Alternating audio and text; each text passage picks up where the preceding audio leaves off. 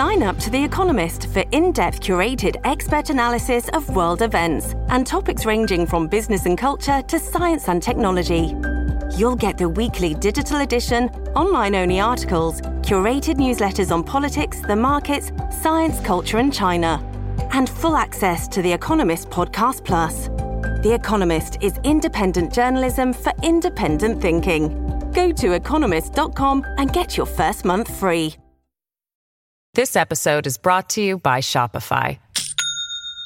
Do you have a point of sale system you can trust, or is it a real POS?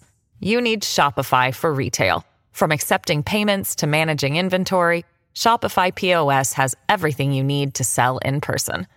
Go to shopify.com/system, all lowercase, to take your retail business to the next level today. That's shopify.com/system. Welcome to the New Books Network. Hello and welcome to another episode on the New Books Network. I'm one of your hosts, Dr. Miranda Melcher, and I'm very pleased to have with me today Dr. Natalie Koch to tell us all about her book titled Arid Empire, The Entangled Fates of Arizona and Arabia, just published in 2023 from Verso.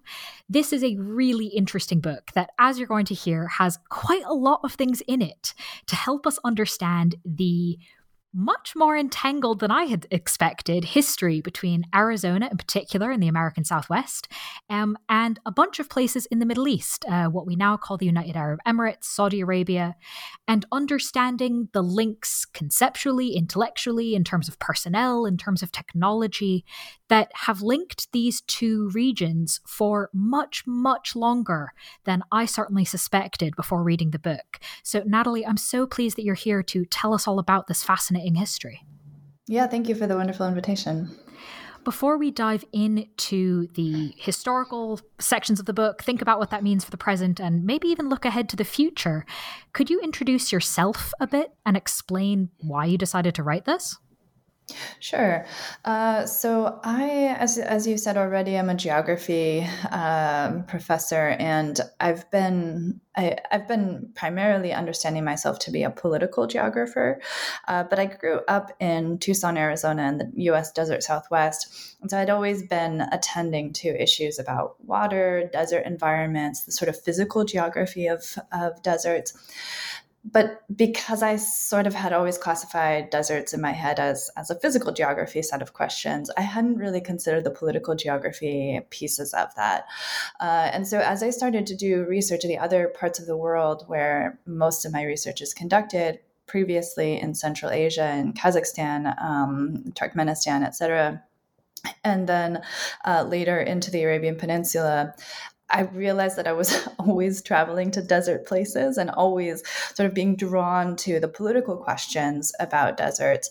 And this is what then sort of led me to start thinking about the political aspects of deserts and raised a lot of questions for me about how different deserts of the world are connected, because I started to see these little threads of connection coming up over 10, 15 years of doing research as a geographer.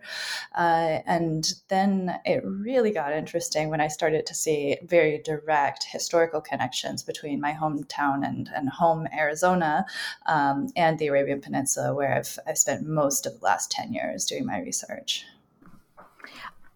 I think it's really important that we start with this idea of the political lives of deserts, especially hearing the term geography. Some less familiar with social science might think, oh, well, that's not about politics. That's about plants and water and rain or lack thereof.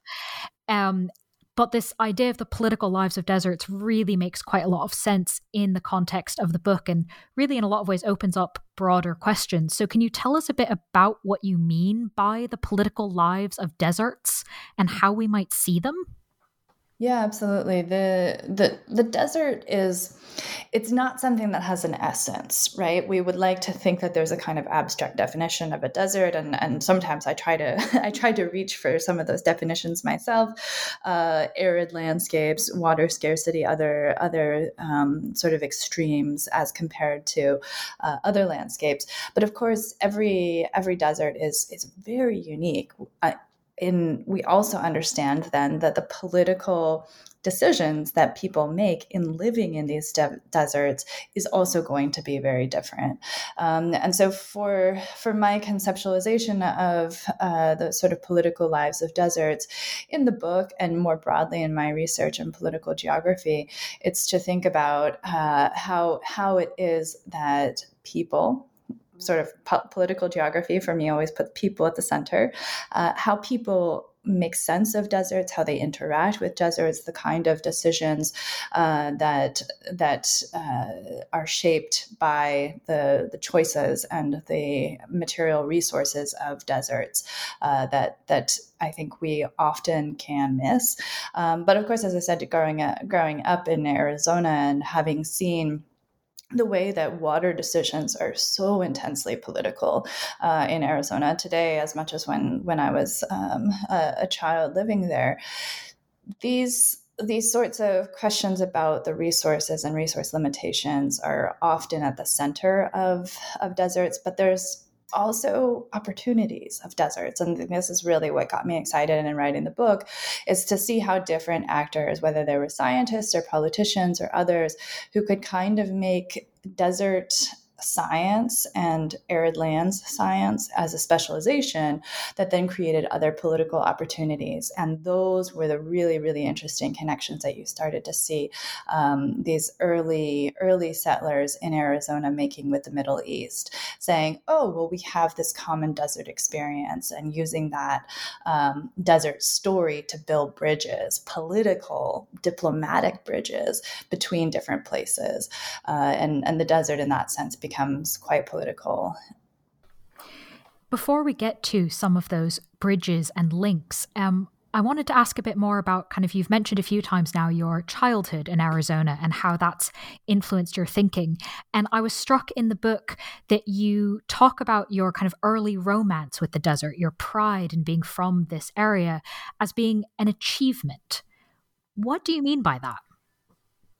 Yeah, I remember when I was in I don't know, it was elementary school, and we had in our creative writing classes, we were told we needed to go write poems about the desert, and we have to go sort of create this sort of romantic narratives through this forced child poetry, and when you're 8 years old or something, just generally pretty awful, but it still teaches you how to look at the desert in a particular way as a kind of romantic space, and also to abstract our role as inhabitants of this desert as almost separate from the landscape.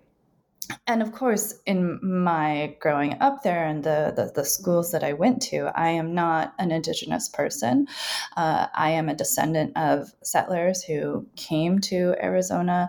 And as a white settler, I was not being encouraged to reflect on that history in writing the poetry about the saguaro cactus or whatever it was, And so that really painful history of Arizona's colonization, the theft of the land and resources, and the genocide of Indigenous people in this particular part of the country was something I was not encouraged to think about as a young person. And so as I sort of moved through my geography career, I had always been doing research internationally. I hadn't really been doing research domestically within the United States.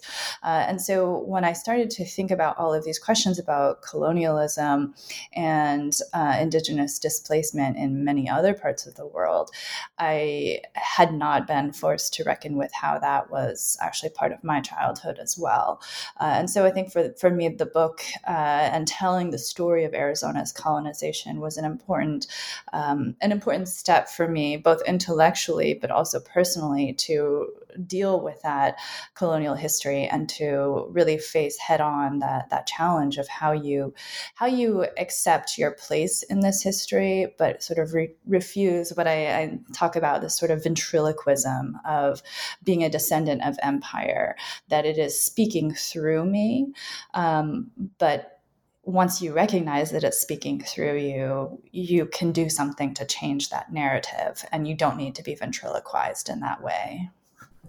Thank you for explaining that. I think it's really helpful context to have these ideas of political lives of deserts, kind of where you're coming from, to then understand this history that, as you've just explained to us, kind of isn't usually taught, isn't usually examined. So going back kind of chronologically towards the beginning of the history that you tell us in the book, this idea of kind of creating a myth in a way of what is happening in Arizona. You talk about a transition between sort of what's actually happening of conquest and empire to these mythological ideas of like the American frontier, and it's like the biblical old world and exploration or all sorts of things. That's obviously a really interesting kind of process that seems to be happening very much on purpose. And you talk about one of the ways that this process is being enacted is through literal camels. How and why do camels end up in Arizona in the 1800s?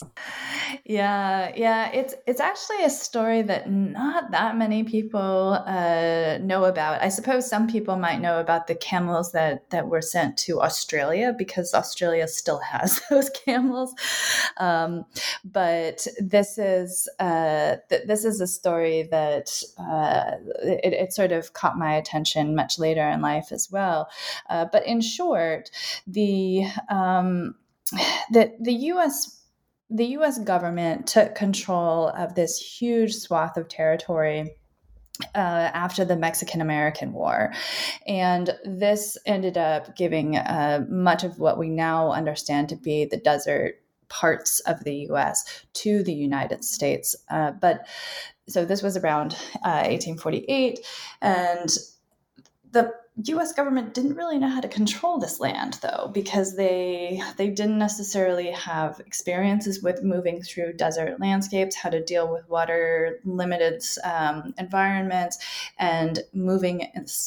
Incredibly important piece here, their animals and the pack animals through this landscape.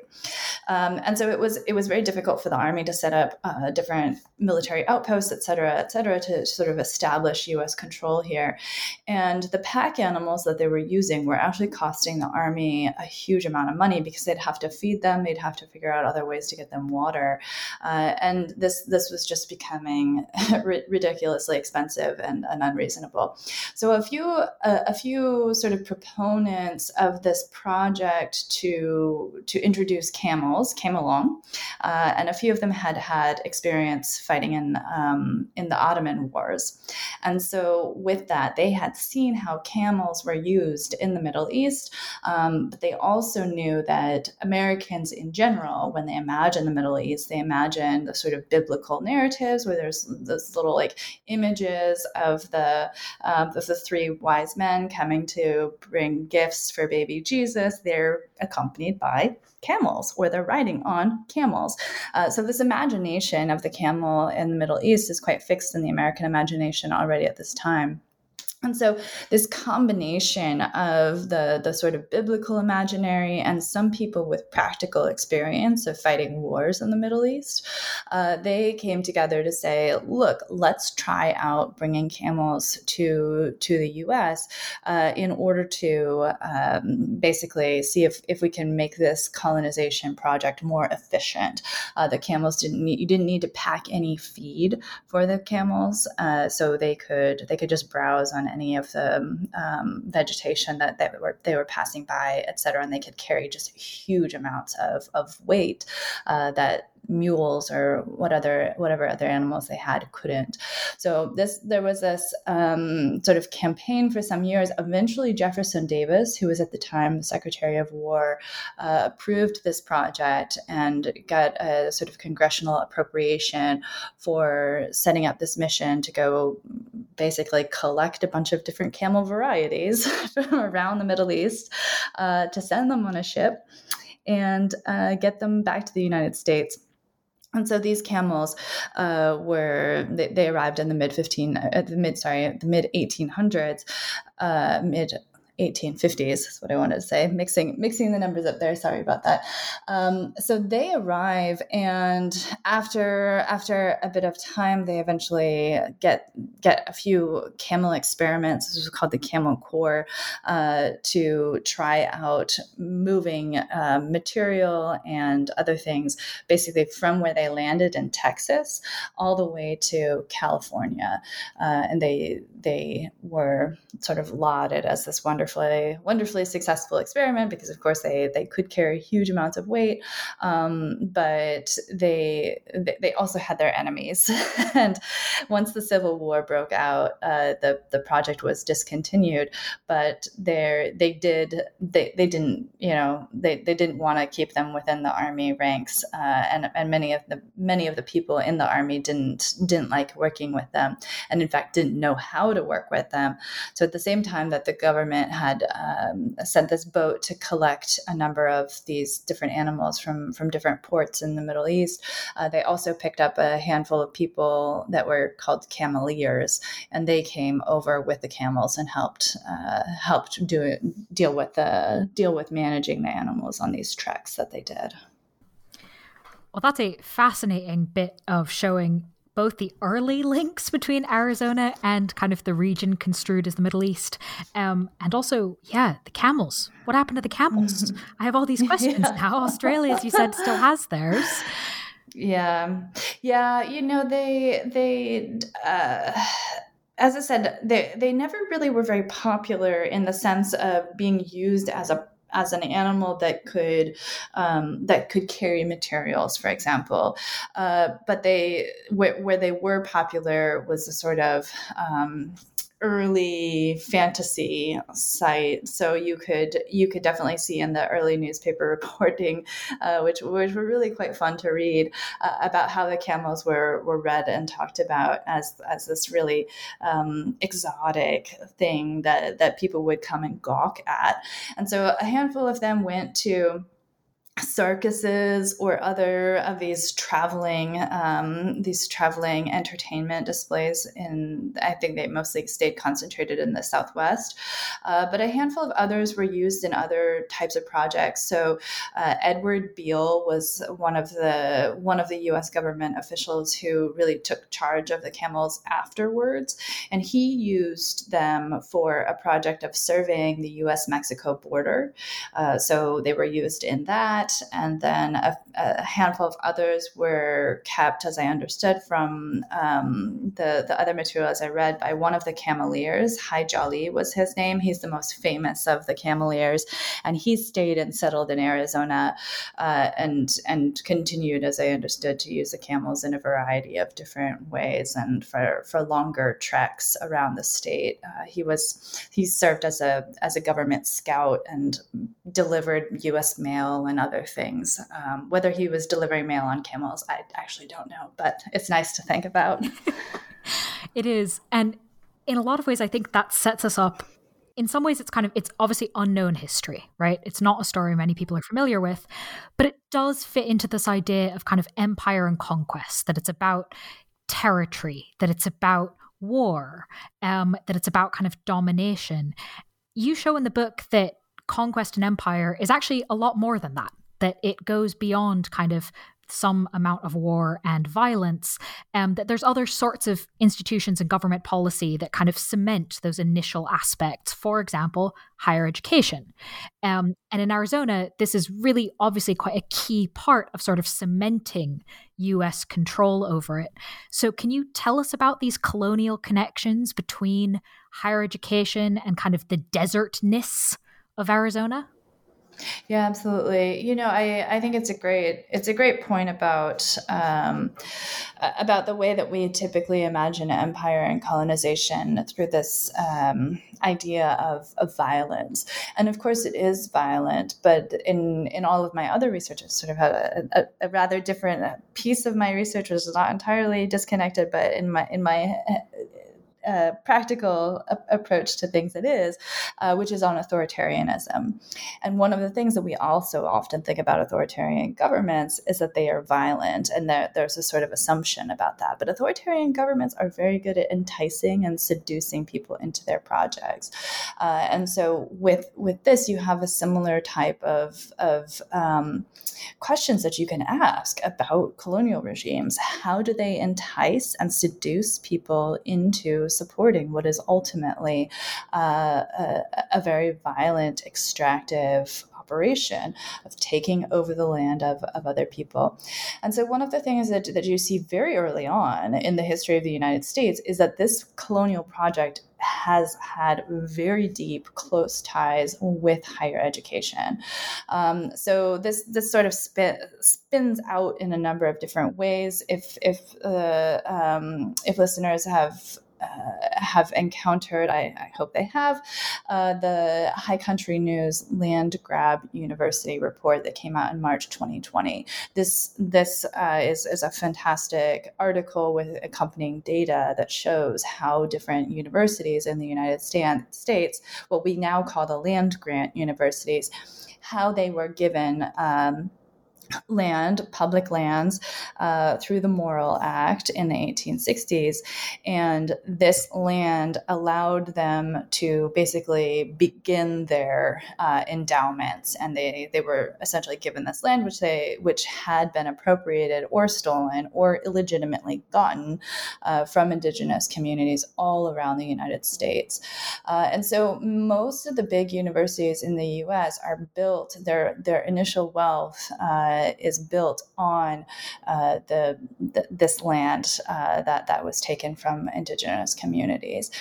So this history is something that many people already sort of know, but it doesn't just stop there, right? It's not like the universities get this money and get the land. Some of them continue to hold it, and then that's kind of the end of their entanglement with the colonial history. It actually goes much deeper. And in the case of Arizona, where University of Arizona is the land grant university, it's the original university of the state. They did profit from the Morrill Act in a number of ways.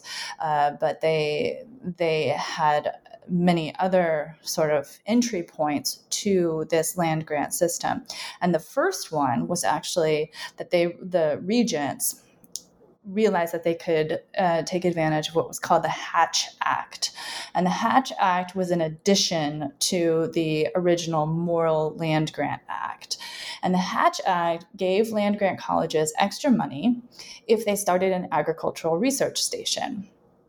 And so the regents figured out that, well, we don't have enough money to get the university up and running. They were struggling to finish the first building. But if we get the Hatch Act money, then we can set up an agricultural experiment station, and we can finish and we can properly open the university doors and start admitting students. And so it was with this entry point with the Hatch Act and the agricultural experiment station that they immediately started by thinking about how could the University of Arizona contribute to the colonization project of the state of Arizona through agriculture. Because at this point already, in the mid 1800s, it was already clear that agriculture was one of the big ways that they were going to try to recruit new settlers to the state, et cetera, et cetera. And this was kind of a terrifying prospect for the white settlers that they wanted to get from the East Coast to move to Arizona, because this is a totally foreign desert landscape.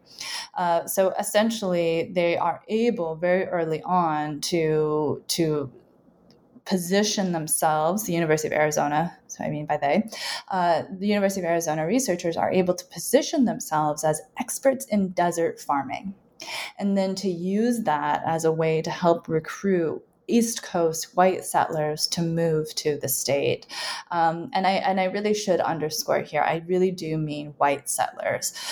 One of the big challenges or concerns of the boosters within the state, so at that point it was only a territory, those political leaders and other sort of cultural leaders in the state who wanted Arizona to become a state, to become acknowledged as a state, they knew that one of the big challenges they were facing in Washington, D.C. was that Arizona was not considered to be white enough, that the populations were, they had too many Mexicans, too many Spaniards, too many indigenous people, etc. And so the only way that they thought they could get a statehood, recognized statehood, which they eventually did get in 1912, was by recruiting more white settlers. And so this was really quite important for them, that they were, this was a racial project as much as it was an agricultural project, that they wanted to set themselves up as experts with a sort of modern scientific approach to the desert environment that would allow these settlers from the East Coast to move and imagine making a wealthy future for themselves there in Arizona. So that was, the sort of auspicious, if you want to call it that way, I would call it maybe an auspicious start to the University of Arizona.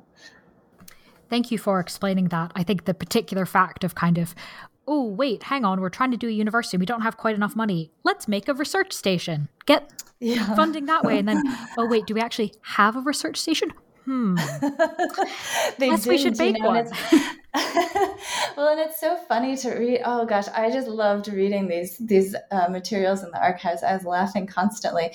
But yeah, they actually didn't have any professors on faculty at that point. So the first person they hired was somebody just to lead this ag experiment station, because when they applied for the government money for it, they just like randomly put down the only regent who had a college degree, who was a lawyer. He had nothing to do with agriculture. But yeah, let's throw it at the wall and see if it sticks. Well, it clearly stuck enough that the University of Arizona was founded, and this agricultural focus actually was enough of a thing that other governments turn up, like, Saudi Arabia, and goes, hey guys, you know about deserts, come help us. I mean, Saudi Arabia's been around for a while, even if not as a modern country, certainly desert expertise. So what exactly did governments like Saudi Arabia want from people like the University of Arizona, and did they get it? Yeah, so there's quite a bit of history that goes into producing that Saudi connection, but which I'll shorten to basically just say that I wouldn't say that the Saudis came to Arizona first, but rather that Arizona came to Saudi Arabia, and this helped set up that relationship. So there was one really important actor who helped build this connection with Arizona and Saudi Arabia, and his name was Carl Twitchell. And Twitchell was a trained geologist, but he had actually spent his early career in the 19-teens working in the copper mines in Arizona, and he then, from Arizona, he went to the Arabian Peninsula. He was working there for this one American company, and in short order, he met the original Saudi king, the first king, Abdulaziz, or Ibn Saud, is how you might have seen his name. So he became an advisor to Ibn Saud. And what he saw very quickly was that Ibn Saud really liked the connections that Twitchell would make with Arizona, and sort of explaining, oh, this is how they did it here, and this is how you could do it here in Saudi Arabia. And so he sort of helped promote this relationship, and imagining that Arizona was kind of the exemplar for the Saudis to follow. Because Twitchell, when he was there in the 19-teens, he has seen the result of a lot of this early agricultural development that had become a focus within the development of the state and the sort of colonial project there. And so he was successful enough and got the Saudi king to send him to do a kind of reconnaissance mission in Arizona. This is also quite a funny set of journals to read, and to then report back to the king. And eventually,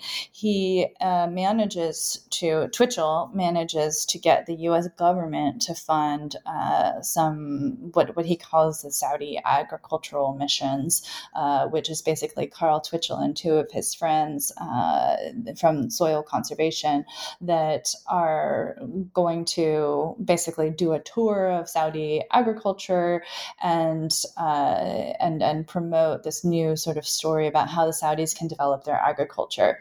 The follow-on to this, and this was the sort of big, important 1942 Saudi agricultural mission, the follow-on to this was that Carl Twitchell managed to convince the U.S. State Department, to fund a second mission, which involved sending Arizona farmers to sending Arizona farmers to Saudi Arabia and to help there set up a big agricultural project that had been a favorite spot of the king. And so I think it's what I found so interesting about this story, and of course there's many threads I can spin out if you're interested, but what I found fascinating about this particular story is that by just tracing the sort of movement of some of these guys like Twitchell, you start to see how their sort of specialization in the desert becomes something they learn how to sell. And they get very good at selling this arid lands expertise and realizing any type of project that they want through claiming their special knowledge of the desert. And once they're able to do that, they can reap pretty enormous profits.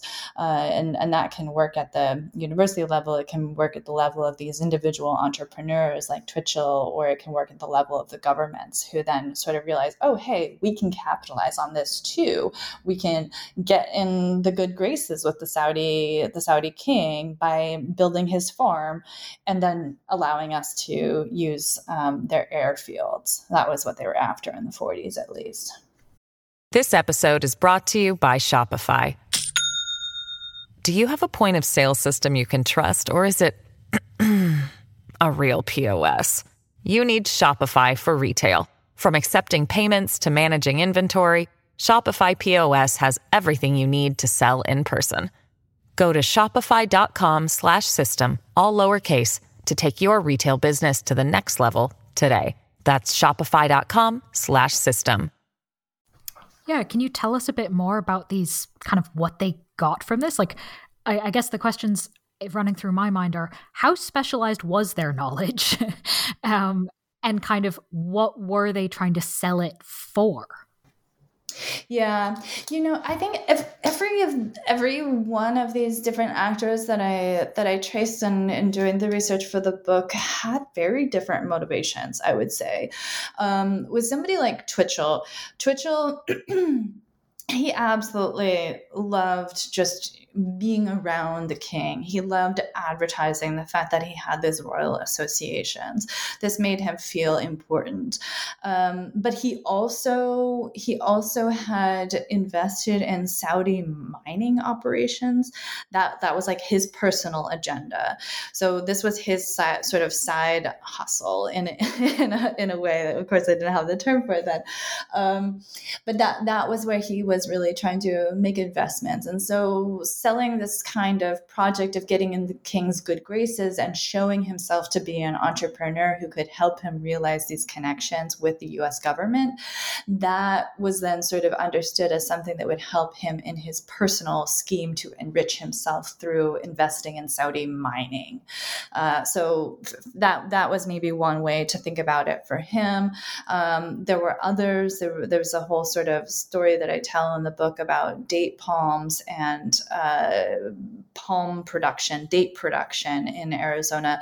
And one of the big proponents for that, Robert Forbes, who was one of the big leaders of this at the University of Arizona, he just was obsessed with palm trees.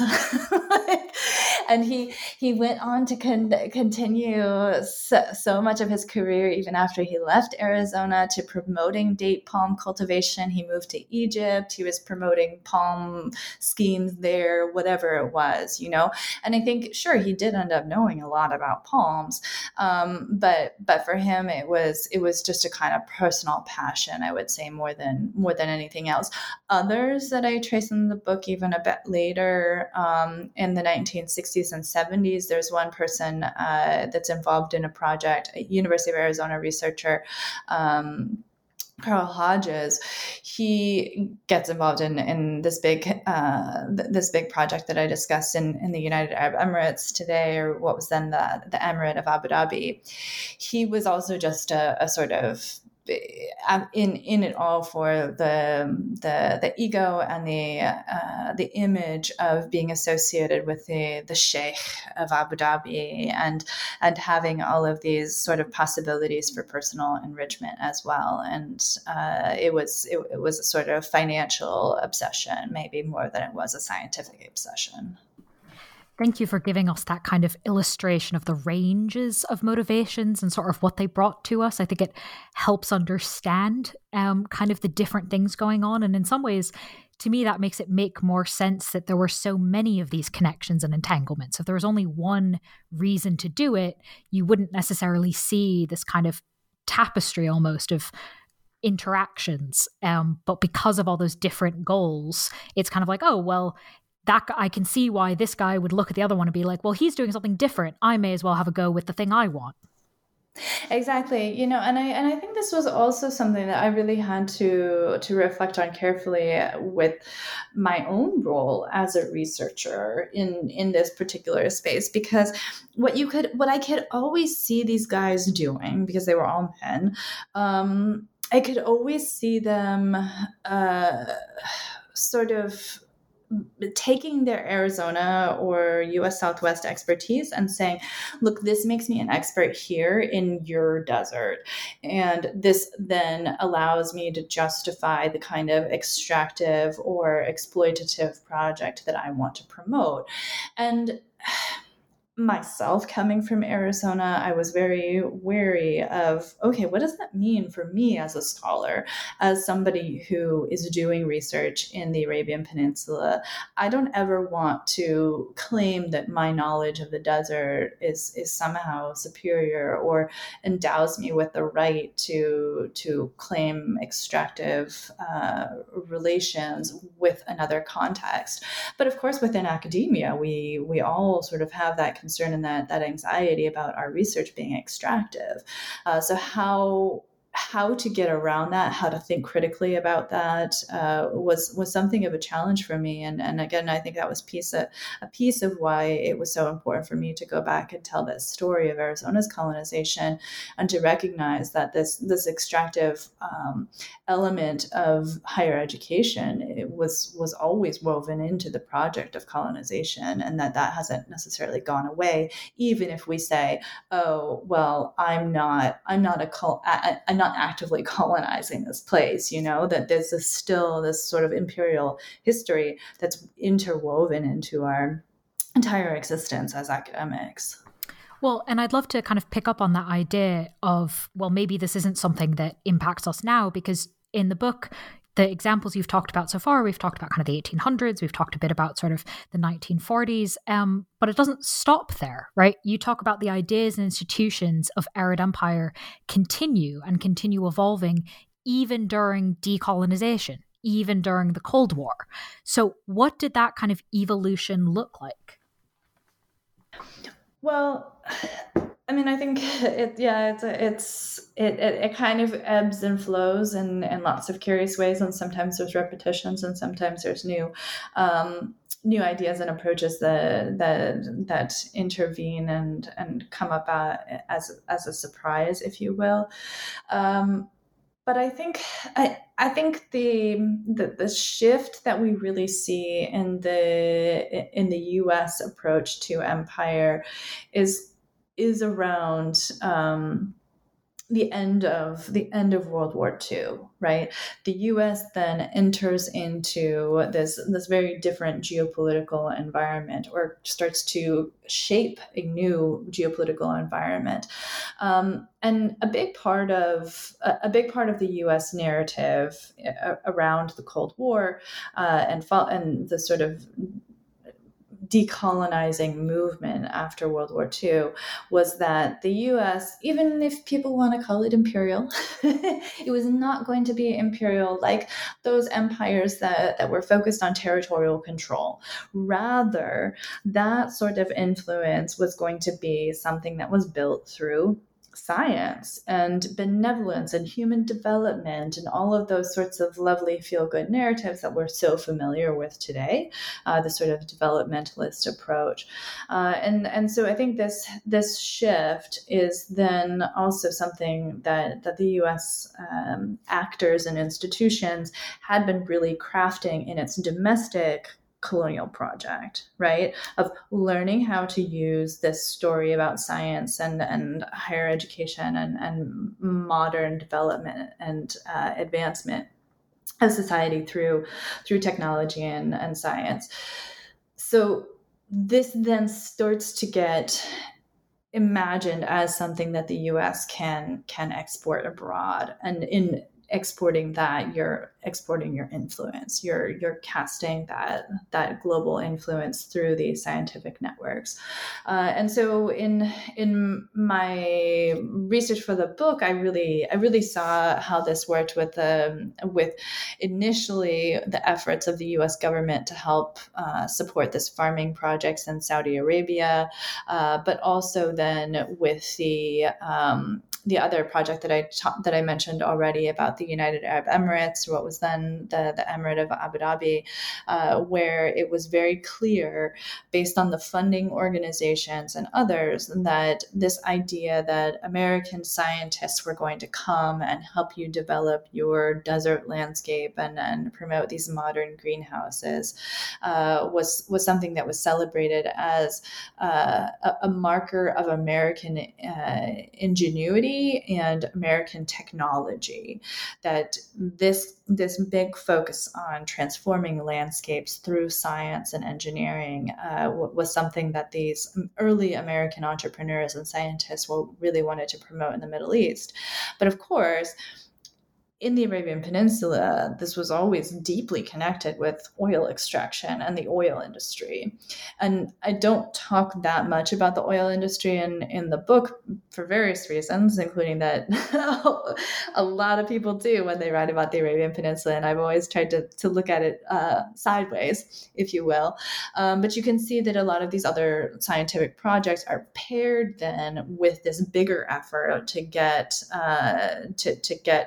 in good graces with the governments, or to set up favorable deals in the pursuit of setting up good oil related relationships, and even of course in the Saudi farm that I talk about in the 1940s. It actually was managed by Saudi, the company we now know as Saudi Aramco, but back then it was the Arabian American Oil Company, and this farming project was always connected to the oil industry. So there's lots of ways that you see that, but with the new sort of American order after World War II, these changes do also enter in those relationships between these two desert places that I track.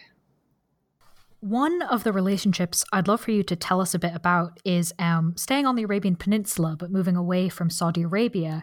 The partnership between the Americans we've been talking about, primarily in and around the University of Arizona, and the country that is now obviously the United Arab Emirates. What was that sort of partnership look like? And perhaps to this larger point of the politics of it, why has that partnership kind of purposely been forgotten?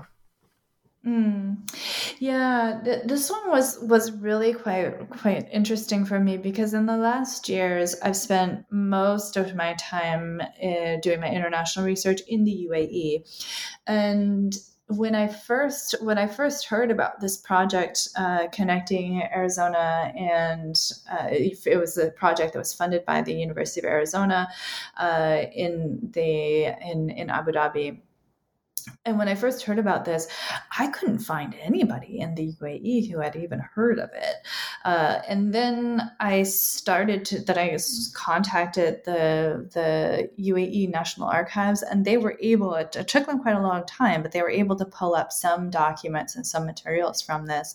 But it had really been a history that had been forgotten for a number of reasons. But essentially what it was so Abu Dhabi, there's kind of the city, the capital city now of the UAE, Abu Dhabi, has a main Abu Dhabi island. And then there are a few sort of peripheral islands. And one of those peripheral islands is called Saadiyat. And Saadiyat is where, if anybody has heard about the New York University, Abu Dhabi, it's located on Saadiyat now. There's a number of other big projects. You may have also heard about the Louvre, Abu Dhabi. That's on Saadiyat. The new Guggenheim that they're building, that's on Saadiyat. All these really big prestige projects are on Saadiyat.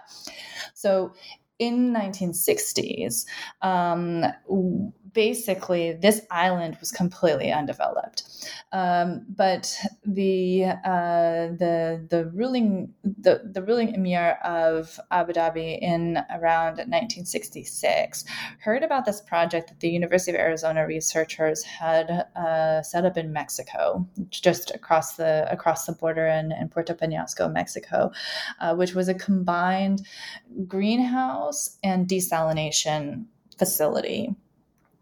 And it was the Time magazine had this big sort of feature on it, and so supposedly he had seen this and said, "I want one of those." And eventually, he was able to recruit the Arizona researchers to come over and set it up, and they set this up on Saadiyat Island, and so this became this really big project. Started in the late 60s and ran into the mid 70s. It was something that was very successful from the Emirati perspective at the time. When Muhammad Ali came to visit Abu Dhabi, he got a fancy tour of the site, and the ruling Sheikh Zayed, he was very proud to take all of his elite top visitors to see this sort of miracle greenhouse that he had built on Saadiyat. So at that time, it was something celebrated, but eventually things sort of shifted, and modernity didn't really seem like a bunch of greenhouses on this island. And so I really struggled to find any definitive answer on this, but as best I could tell from a number of different actors, was that the government agenda for Saadiyat simply changed. And you can see now that it's all these other high-profile projects, the university, arts and culture, and really, really expensive housing and hotels and other things like that. So the agenda for this particular island shifted from the Emirati perspective. And from the American perspective, I mean, it was a really controversial project. I struggled actually more in Arizona getting the archival documents than I struggled with the UAE. The Emiratis were happy to give me anything they could find. The Arizonans, not at all. And this was because there was a lot of illegal things that were going on with the farm and the funding for it, et cetera. So that's maybe a separate book that I need to write in and of itself. But in any case, it was something that they also didn't necessarily want to advertise as a big success in a sense, because it led to so many complicated issues and, as I said already, illegal activities on the part of the University of Arizona administration. And so I think for that reason, they didn't necessarily want to celebrate it or push it as well. But it sort of lives on in a number of different ways. If you sort of think about the project, like if listeners have heard of Biosphere 2, this sort of fanciful project in Arizona, which was started by the supported by the University of Arizona from the beginning in the 1980s and 90s. This sort of enclosed replica of Earth, but which is Biosphere 1, Biosphere 2, this closed system thing where they had these human trials in the 1990s. Some of the work on that was developed by the same people who did this big greenhouse project in Abu Dhabi. And so there's a number of ways that it sort of spins out, but different actors for different reasons didn't necessarily want that history to be advertised, or they didn't celebrate it in the same way as maybe it was celebrated in the early 70s, for example. Given that kind of brings us up nicely in a lot of ways to the present of the connections of Arid Empire that are still happening, could you tell us more about where, with what we might see Arid Empire today?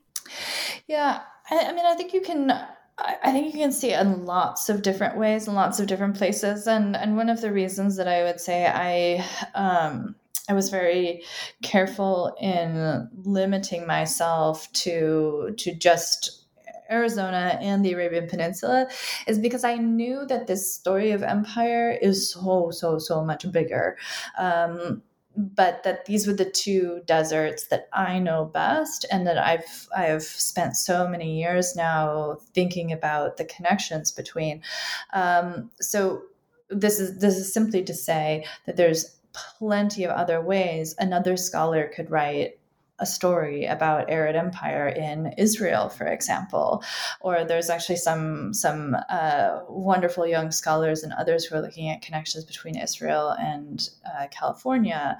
There's a number of other ways that you can think about Arid Empire in Northern Africa, all across Northern Africa, other parts of the Middle East. So many of these relationships that I'm talking about in terms of science and arid land science, higher education, water, energy systems, all of these questions are incredibly relevant for so many different desert places. And sadly, of course, the empire piece it's something that will not necessarily escape us. And I think it's maybe wishful to think about a post-colonial world, because we are not in a post. We continue to live in a system of imperialism and colonization. I'm sitting in the United States right now, and the land that I'm sitting on is Haudenosaunee land in upstate New York. This is colonized land. So we can't necessarily escape that in a way. But this is something that you can educate people about, and you can get them to think about differently. The piece that I worry about actually the most in terms of thinking about the future of Arid Empire is the way that in science fiction and all sorts of other ways that people are today being taught to think about Mars and outer space, is that it works through the same tropes of colonizing the desert that we see in real life deserts and on this world deserts. So when you look at, in the book I talk a bit about Dune and Star Wars, but plenty of other science fiction things we can imagine how these desert planets are imagined to be spaces of human colonization and human conquest. And this sort of imagination is also amplified in the way that Elon Musk, for example, talks about Mars, and the way that then the sort of quote unquote billionaire space race is unfolding. It has this detrimental effect in my mind in the way that it teaches people to romanticize colonization in one hand, but also to use that romanticization in a way that deflects attention and pulls attention away from the fact that these choices of investing in in these schemes to colonize Mars, which I'm sorry to say is not going to happen. In my very blunt, direct approach to thinking about this. But those are billions of dollars that could be going toward poverty reduction, toward education of young people, toward promoting social justice and decolonizing settler states. There's so many other uses of that funding that are here and present and real, that can easily sort of get shunted aside and pushed out of our focus if we fixate on these possibilities of colonizing Mars. So in this sense, I think that there is going to be a lot more critical attention needed, and I hope that the idea of Arid Empire helps bring some attention to what that looks like in these conversations that we have about space exploration in the future. Thank you for helping us think about that and connect those dots, because I think it is an important thing to be critical of. And that leads me only to my last question, which is that if the future does not include colonizing Mars, fair enough, would you mind telling us a little bit on the theme of future? Now that this book is out, is there anything you might be working on now or next, whether or not it's a book, whether or not it's on this exact topic, that you'd like our listeners to be aware of? Yeah, I have always about 15 different projects I'm working on. I've always said that I love being a geographer because I can basically do anything and call it geography.